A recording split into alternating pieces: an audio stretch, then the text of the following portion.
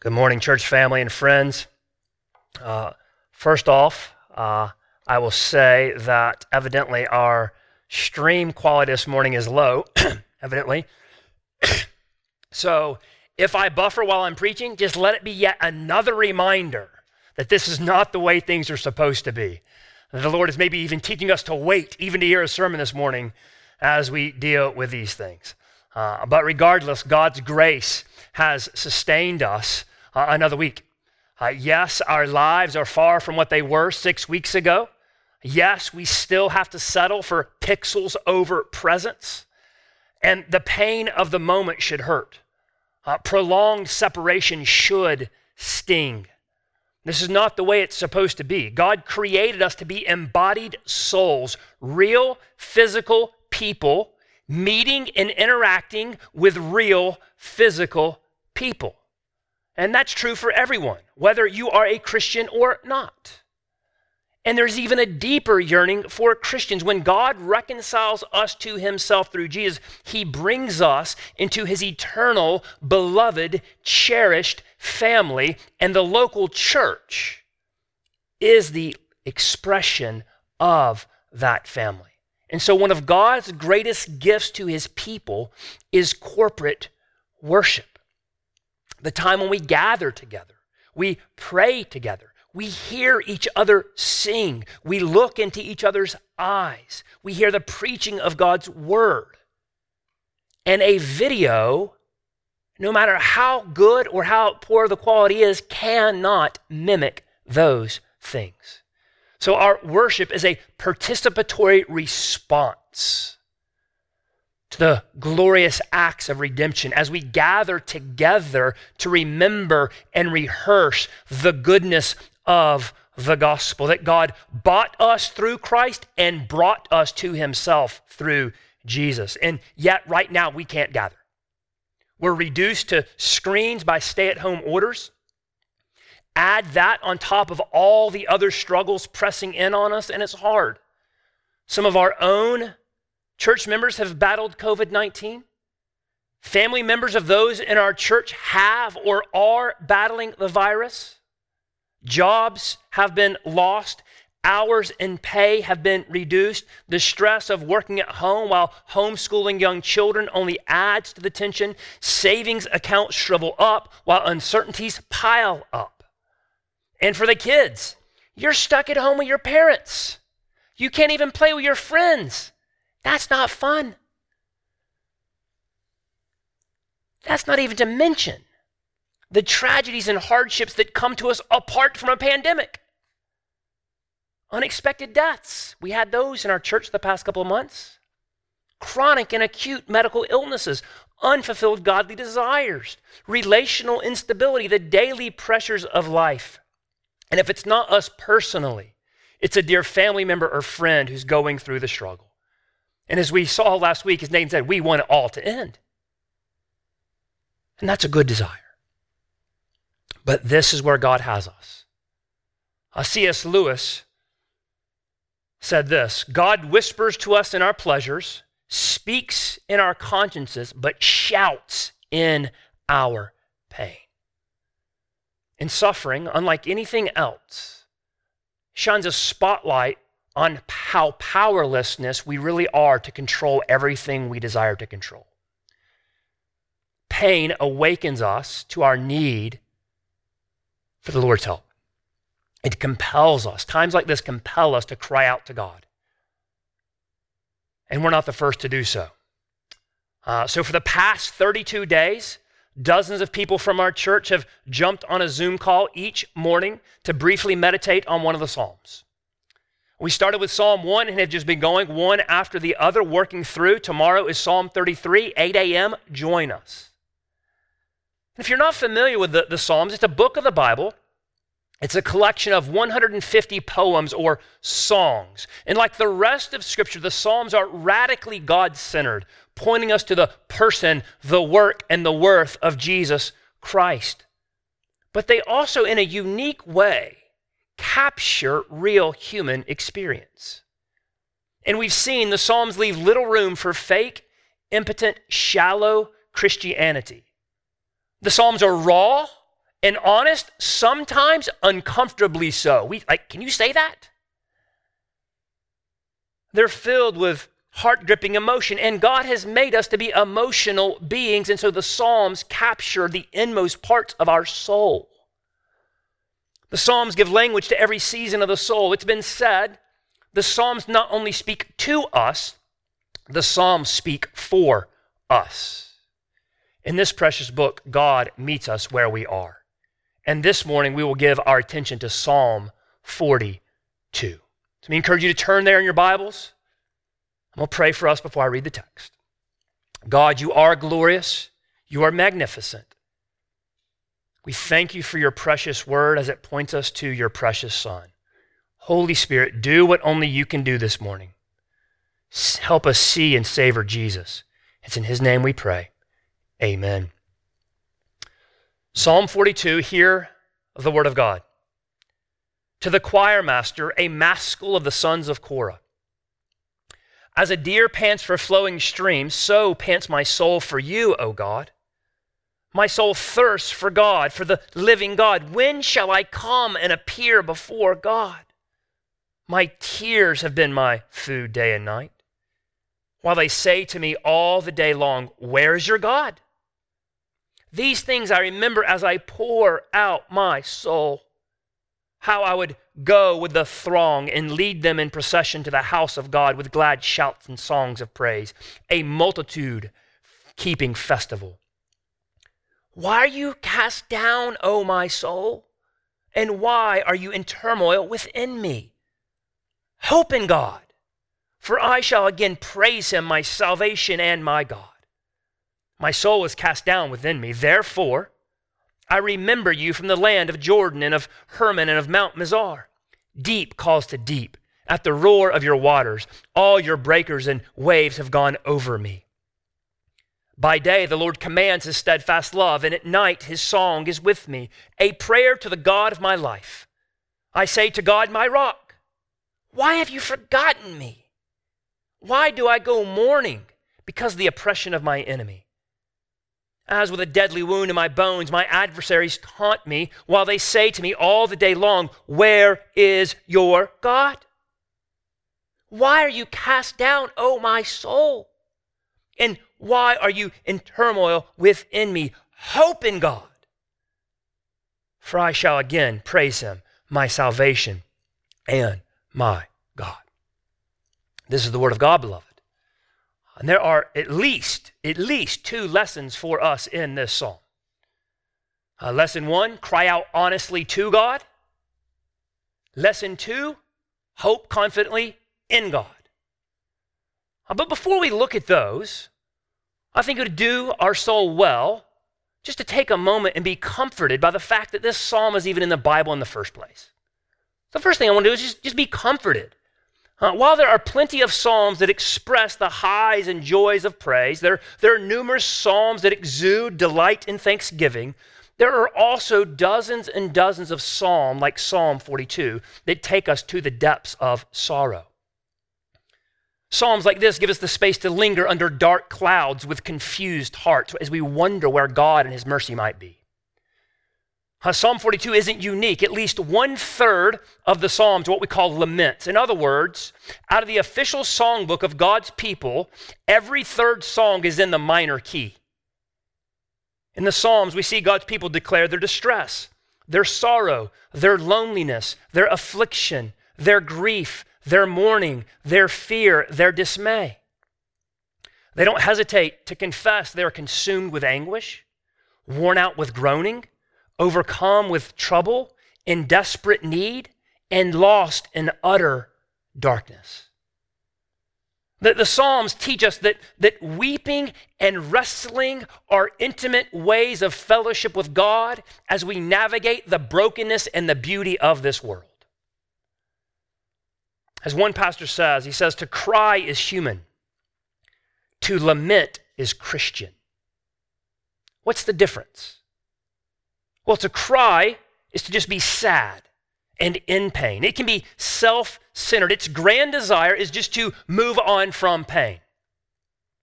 But to lament is different.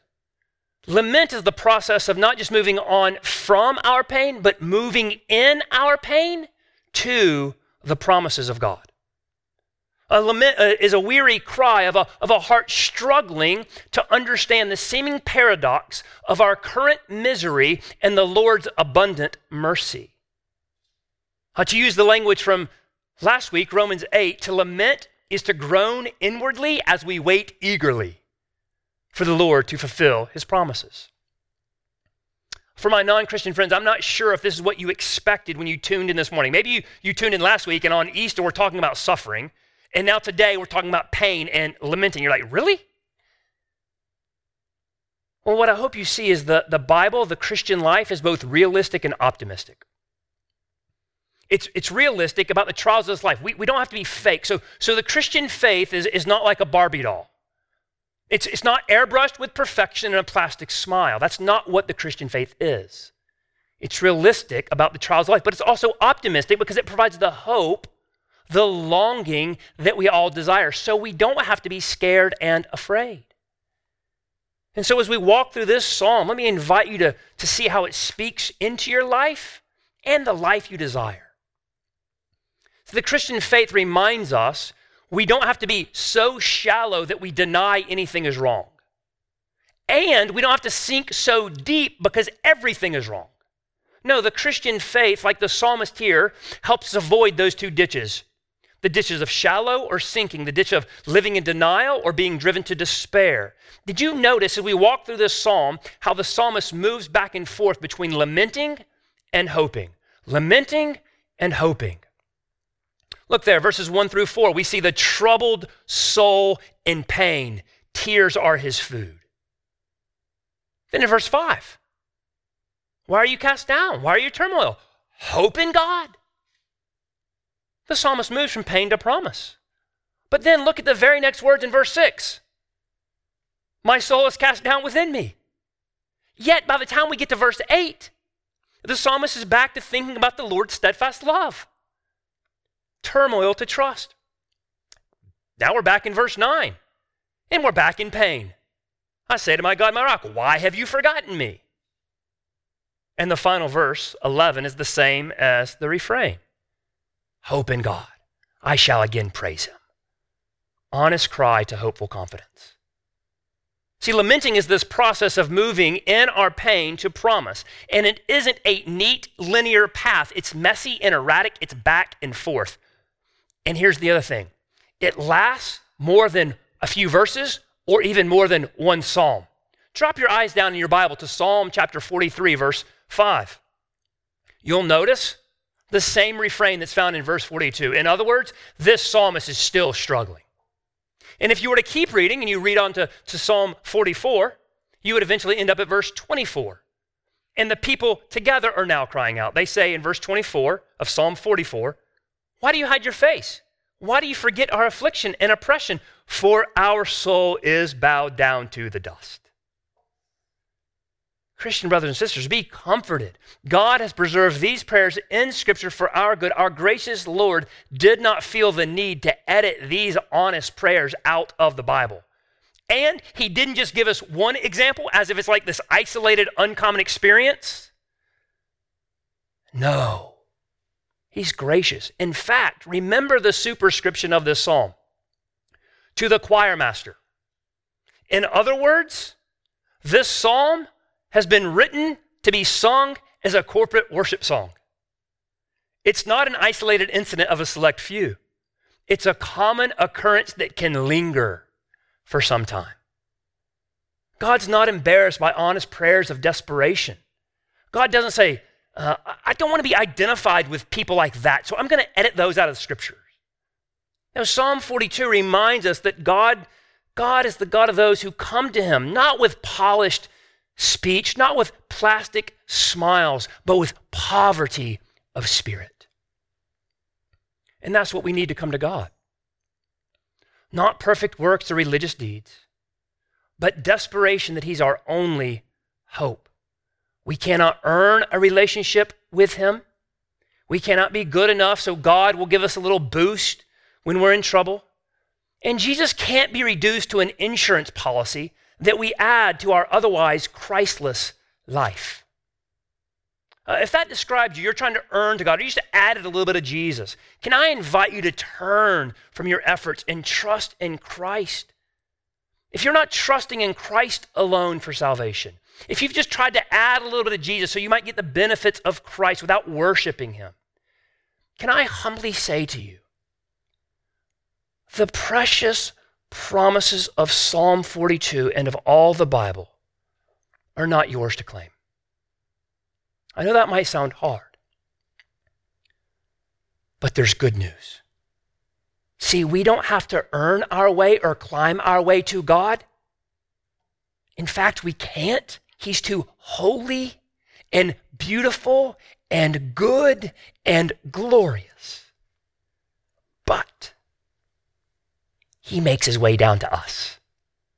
And he does so in the person of Jesus Christ, God in the flesh. Jesus Christ reveals to us the heart of God, holy and humble, gracious and the essence of everything that is loving and good. And all who come to the Father by trusting in Christ the Son, his life, death, resurrection, are God's beloved children. This is good news. And God's disposition toward his children, the way God most naturally looks at his children, is not with a pointed finger of rebuke, but open arms to receive. That's our God. He's near the brokenhearted and those crushed in spirit, Psalm 34. He loves us. Get this, beloved. He loves us so much. He keeps our tears in a bottle. Psalm 56, verse 8. See, for some of you, Psalm 42 isn't just words on a page, but a reality in your life. You're wounded, you're hurt, your soul is cast down by a constant pummeling of life's trials. Take comfort, brothers and sisters. Be comforted. God is not automatically displeased or disgusted with you because you might be downcast. He's a good Father in heaven who wants you to come to him in his pain, in your pain. And kids, realize that you can go to God when you're sad. When your life just feels crummy, you can go to God. And if you don't know how to do that, ask your mom or your dad, how do I go to God when I'm sad? See, all of us need to realize that for the good of our troubled soul, God inspired this psalm, that we might be comforted. So during this time, no matter what you're facing, pandemic related or otherwise, be comforted by these words of God because they take us to the graciousness of God himself. And as we do that, we'll be well positioned to cry out honestly to God and hope confidently in God. So lesson number 1 from the song, cry out honestly to God. Look again at verse 1. As a deer pants for flowing streams, so pants my soul for you, O God. My soul thirsts for God, for the living God. This man is in a dire situation. His soul is panting and thirsting. This is not about desire, but desperation. The picture here is that kind of like of a desert. The sun is beating down, no water in sight. The slow agony of drought is shriveling up his soul from the inside. You hear the panting of his soul. He's a spiritual asthmatic. Verse 3 tells us tears are his food. Not just sometimes, but day and night. See that in verse 3. The pain persists. The desperation prolongs. The sun comes up, the sun goes down, the moon comes out, tears still flow. In verse 5, he describes his soul as cast down and at turmoil within him. Verse 6, he says, my soul is cast down. Verse 9, God, why have you forgotten me? And lest we forget, verse 11, he says again, his soul is cast down and turmoil within him. No candy-coated language here to mask the desperation of this man's soul. No pietistic language trying to minimize his pain. And why is he in pain? Why is this man in pain? Well, we don't know exactly. But I see at least 4 reasons assaulting his soul. Maybe some of these will resonate with you. First, God just feels absent. As you read his words, you feel his yearning for God, yet God's presence isn't near. He pants, he thirsts. And in verse 2, he asks, when shall I come before God again? Verse 9, why have you forgotten me? The psalmist is lamenting God's apparent absence. His soul is splintered. He desires to feel closeness and intimacy with God, but he doesn't, and it hurts. Ultimately, he knows God has not forgotten him. But his feelings don't map onto that reality. See, our feelings sometimes are real, even if they're not always true. And that often hurts. Second, verse 4, we see that this man is unable to gather with God's people for corporate worship. And this burdens his soul. Look at verse 4. He longingly remembers how he used to lead and he used to go to the house of God with glad shouts and songs of praise, but right now he can't do that. It's amazing. Verse 6 tells us he's far away from Jerusalem. He's exiled. Mount Mizar, Hermon, a distant place. Maybe he's not at a stay-at-home order, he's at a stay-away order. And he can't come gather with God's people. Sound familiar, beloved? And this burdens his soul. He knows what we know. There is no substitute for the grace of corporate worship. When we can't gather together to sing, pray, listen to the preaching of God's word and fellowship, it burdens our soul. Third, he understands that his trouble is under the sovereign hand of God. Look at verse 7. Deep calls to deep at the roar of your waterfalls, at all of your breakers, and your waves have gone over me. Do you notice the your in that verse? See, the psalmist has good theology. He understands nothing comes into his life that doesn't first pass through God's sovereign hand. Yet instead of drinking from that trickling stream that he wants to drink from and be refreshed, he feels like he's drowning under a violent waterfall. And it's God's waterfall. You feel the tension in his soul. God's sovereignty makes deliverance more problematic, but also more possible. And this twists him up. It's though he's lamenting and he's saying, God, I know you're in control and I know you're not mean, but it doesn't feel like that right now. See, God's sovereignty comforts and confuses him at the same time. And this troubles his soul. Fourth, his enemies are taunting him. We see that in verse 3 and verse 10. The critics of his life look at his circumstances and ask, it's not going so well for you, is it? Where's your God? Those around him are trying to get him to question his faith and deny his God. And so take all of that, the internal melancholy, the apparent absence of God, the unfortunate circumstances, the external oppression, and it brings pain. One of these things would be enough. And yet here he's under all of them in some way. And so what can this man do? What can we do? Well, he cries out to God. Do you see that? Verse 1, my soul pants for you, O God. Verse 2, my soul thirsts for God. Verse 5, hope in God, my God. Verse 6, I remember you. That's in reference to God. Verse 8, he speaks of the Lord's steadfast love. Verse 9, I say to God, my rock. See, repeatedly, the psalmist cries out to God. I count 20 plus references to God in this psalm. Objectively, the psalmist knows God, and he knows him personally, my God. And he knows God has rescued him. Notice the refrain, he says, God of my salvation. He knows he needs to be saved. He knows that only God can save him, and he has, but he doesn't feel the warm and fuzzies.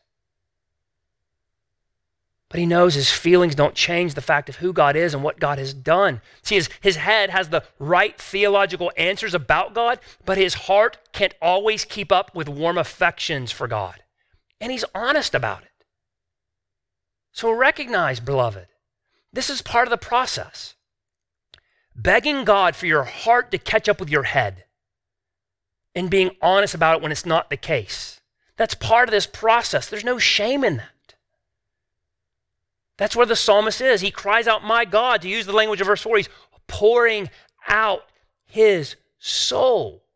He's not over in some corner, abstract self-examination by himself. He's exposing the core of his being. He's confessing his doubts, desires, fears, and hopes to God and to others. He's writing this down and sharing it. Remember. So here's what we can learn from this. We don't have to feel like we're better before we go to God. If you wait until you feel like you want to go to God before you go to God, you might wait a really long time. Don't load yourself an extra burden of having to be okay before calling out to Christ. Be honest with God. He can handle it. Here's the thing. God is not afraid of the dark. He can handle our emotions. Now, let me be clear here. This does not mean we can say and do whatever we want and justify it how we feel. Our pain does not give us a trump card over everything else. Even in our pain, God is still God, and we cannot usurp his authority and goodness. So yes, we can complain sinfully, and yes, we can be self-absorbed and selfish, throwing our own pity party as if the world revolves around us. That is true. And if that happens, or when that happens, we need to confess and repent. That's not what the psalmist is doing. So what's the difference, you ask, between crying sinfully and crying out honestly? Well, notice something critical here. Notice he's crying out to God, not about God.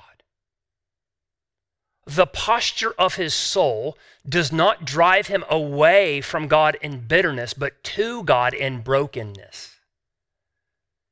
See, he's not demanding answers with a clenched fist. He's asking questions with an open heart. The focus is on God ultimately, not himself. And there's the difference. Who's at the center? So Psalm 42 is not giving us permission to be selfish, but it is giving us permission to be honest and cry out to God. So if you're feeling downcast, have you done that? Have you gone to God in prayer? Have you told him how you feel? Perhaps you even need to write it down. I know that helps me. When I'm downcast, I will simply take out my journal and, like I do every morning, begin to pray like, God, I just don't feel good right now. You feel distant. Write it down. And if you don't know what to say, use the words of Scripture. Take Psalm 42 and let it be your guide. If that doesn't work, turn over to Psalm 77. It's kind of even a little bit darker. And if that doesn't work, go to Psalm 88, perhaps the darkest of all, and just let it guide you. And even when you can't personally cry out to God, borrow the voice of a fellow brother or sister. Or children, borrow the voice of your mom or dad. Let someone know you don't have to hide. Let's be a church that regularly cries out to God with and for each other. And I just want to say, I praise God for how you do this. You care for one another. We, by God's grace, we've created a space where it's okay to not be okay, and a place where we don't have to stay that way. It's God's grace at working with us. So may we continue to be honest with one another in our community groups, our discipling relationships. May we help each other wrestle with God and cry out to him in seasons of our troubled soul. Unless you think this is only for the weak, immature Christians, let me invite you to think again. While we don't know exactly who wrote this psalm, we do know that he was mature in his faith, that he was a leader. See that in verse 4. This man used to lead corporate worship. used to go to the house and lead it. To use our language, maybe he was a pastor or a deacon, a godly man. And yet he finds himself with a downcast soul. All you have to do is read the Bible just a little bit, or just cursory look at church history. And you'll see that some of the most godly people are ones who battled depression, downcast, troubled souls. And lest we forget Jesus, who himself cried out, "My soul is exceedingly sorrowful, even to death." Yet there was no sin in Jesus, and I think it's safe to say that he was pretty mature and godly. And so can I plead with you to not hold yourself or others to a higher standard than Christ? Let this psalm teach you to be patient with yourself, to recognize the mere presence of sorrow or downcastness does not automatically equate to immaturity or God's displeasure. Let this psalm teach us to be compassionate with others, as others wrestle with a downcast soul. Listen. Don't always look for an immediate fix. I don't feel like you have to hunt for sin and immediately correct every imprecise statement. Are there times when we need to provide exhortation and correction? Yes, there is, absolutely. But don't let it always be the first thing you say to somebody who has a downcast soul.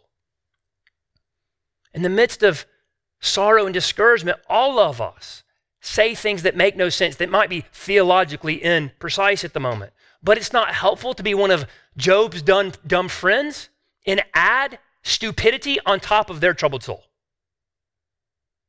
So let this psalm give us language even as we enter into the sorrows of others as they wrestle with a troubled soul.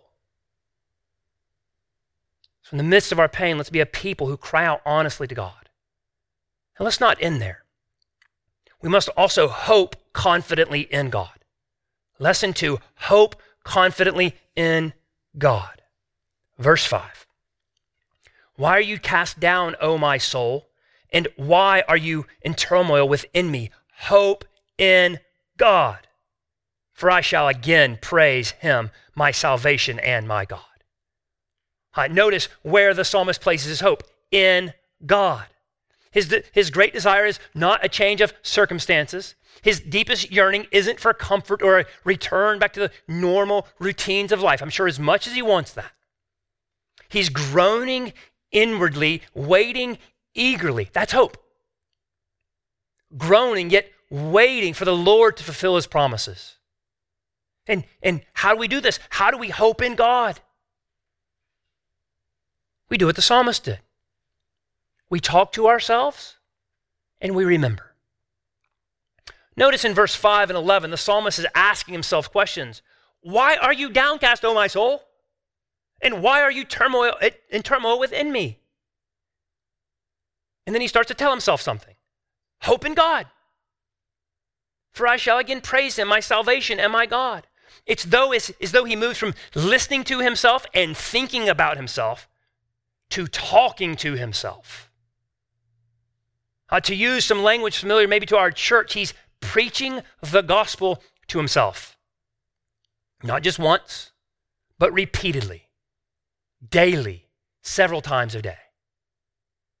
In a sermon on this passage, the great pastor Martin Lloyd-Jones said this: we must learn what the psalmist learned. We must talk to ourselves instead of allowing ourselves to talk to us. Have you ever realized that so much unhappiness in your life is due to the fact that you are listening to yourself instead of talking to yourself? So this man stands up and says, self, listen for a moment. Then you must go on and remind yourself of who God is, what God has done, and what God has pledged himself to do. End quote. Like the psalmist, we need to train, not just try, but train ourselves to ask ourselves questions in the moments of despair. See, too often, if you're like me, too often we're too quick to give absolute authority to what we feel. Emotions are good gifts from God, but they can't always be trusted. So what if we began to distrust the certainties of our despair? What if we began to distrust the certainties of our despair? Or what if we didn't think about ourselves as much as we talk to ourselves and invited others to do the same for us? See, we may hear our heart say, it is hopeless. But we argue back. Well, soul, that depends on what you're hoping in. Self, what are you hoping in? Are you waiting on God and his promises? Are you hoping in God as he's revealed himself in the Bible?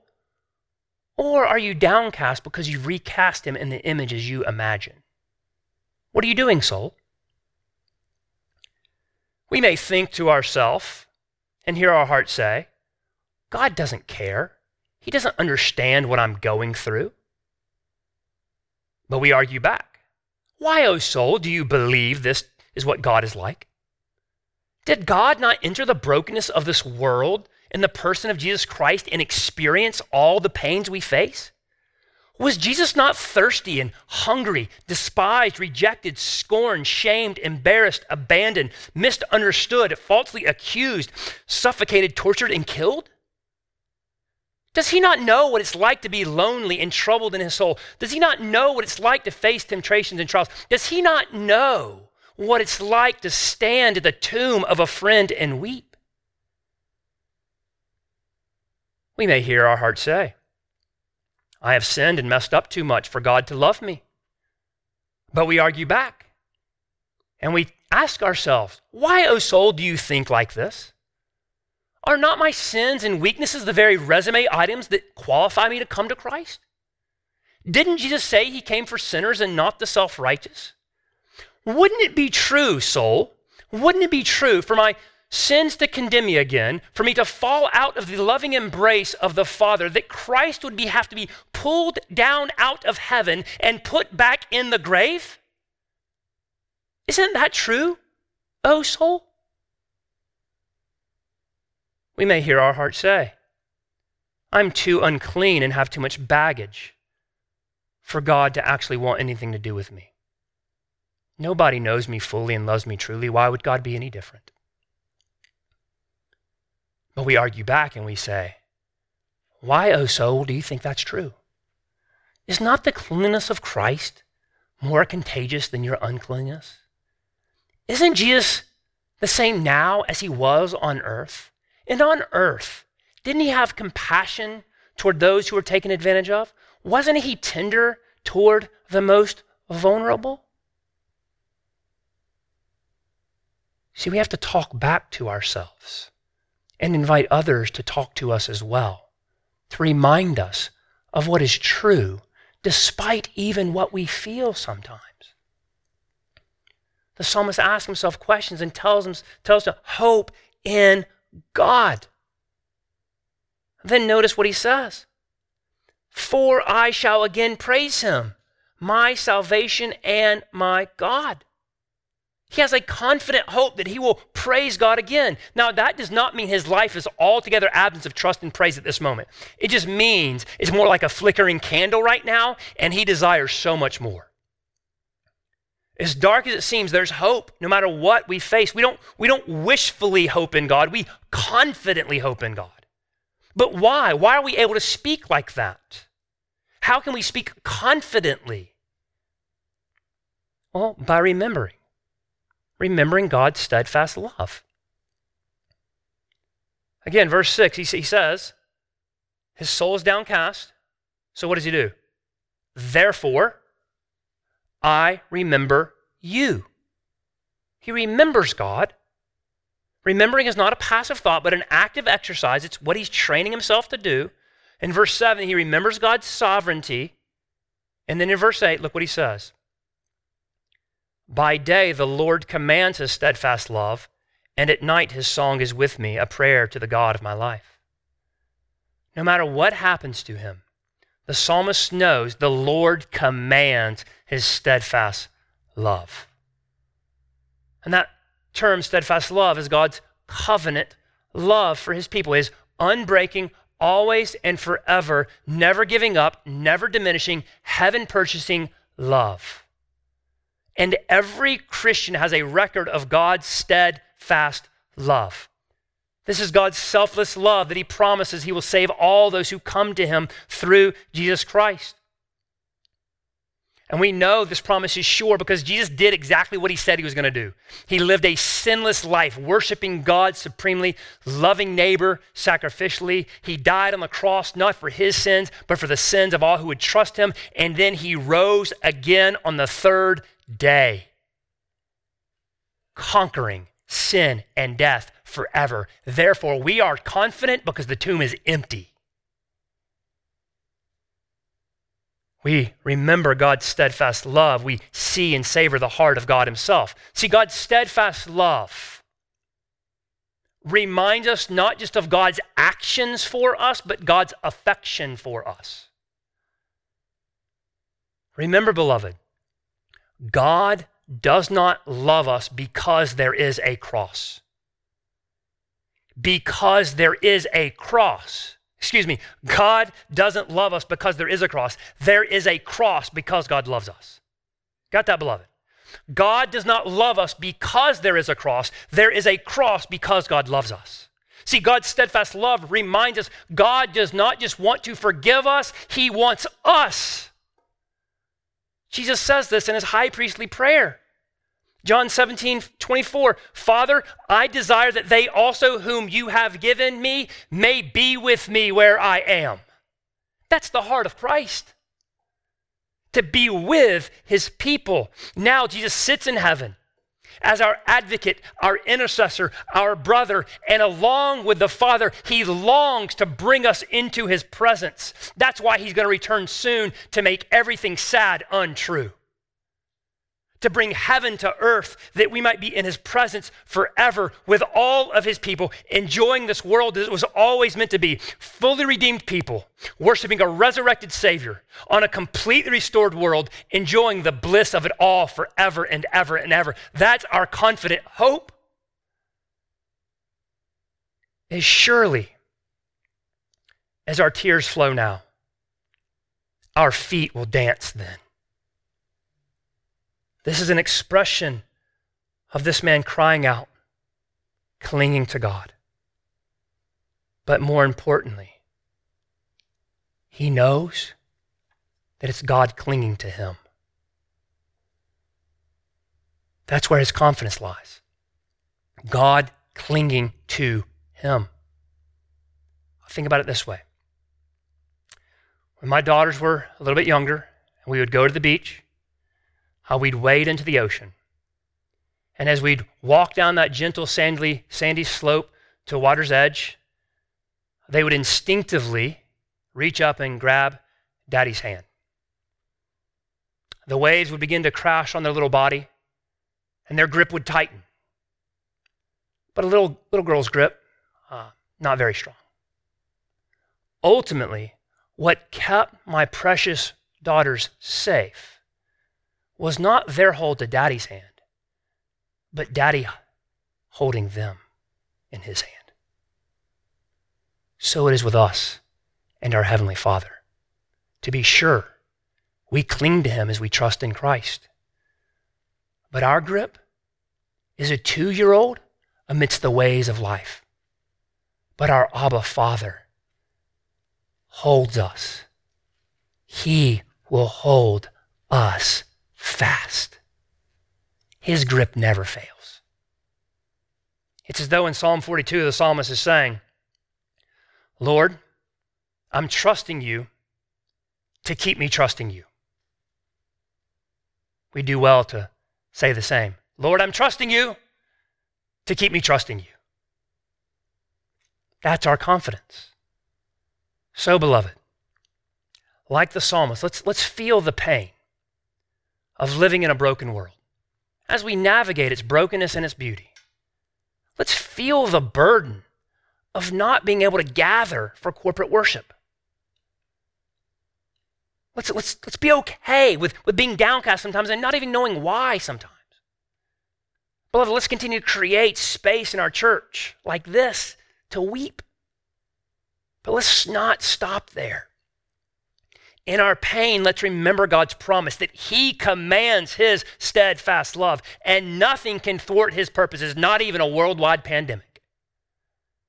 Hope in God, beloved, for we shall again praise him together, Lord willing, right here. And that will only be a foretaste of what awaits us in heaven. For my friends whose confidence in God comes from your own efforts, from your good deeds, let me encourage you to talk to the friend who gave you this link and just ask them. That pastor said, the Lord commands his steadfast love. What does that mean? How does that tell me about Jesus? And it's our prayer that as you hear that, you would behold the beauty of our all-sufficient Savior, and you too would join us as we say, Lord, I'm trusting you to keep me trusting you. That's where we truly find hope for our troubled souls. Let's pray.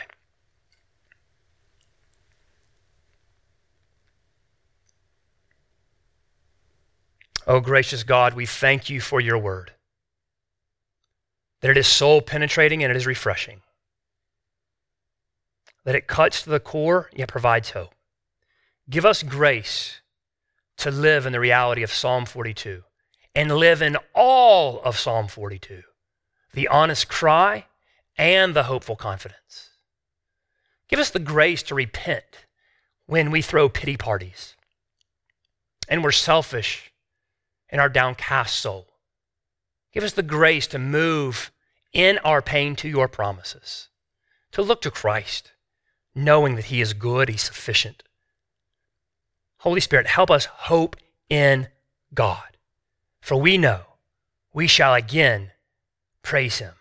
Whether that be here on earth, we know it'll be in heaven forever. Amen.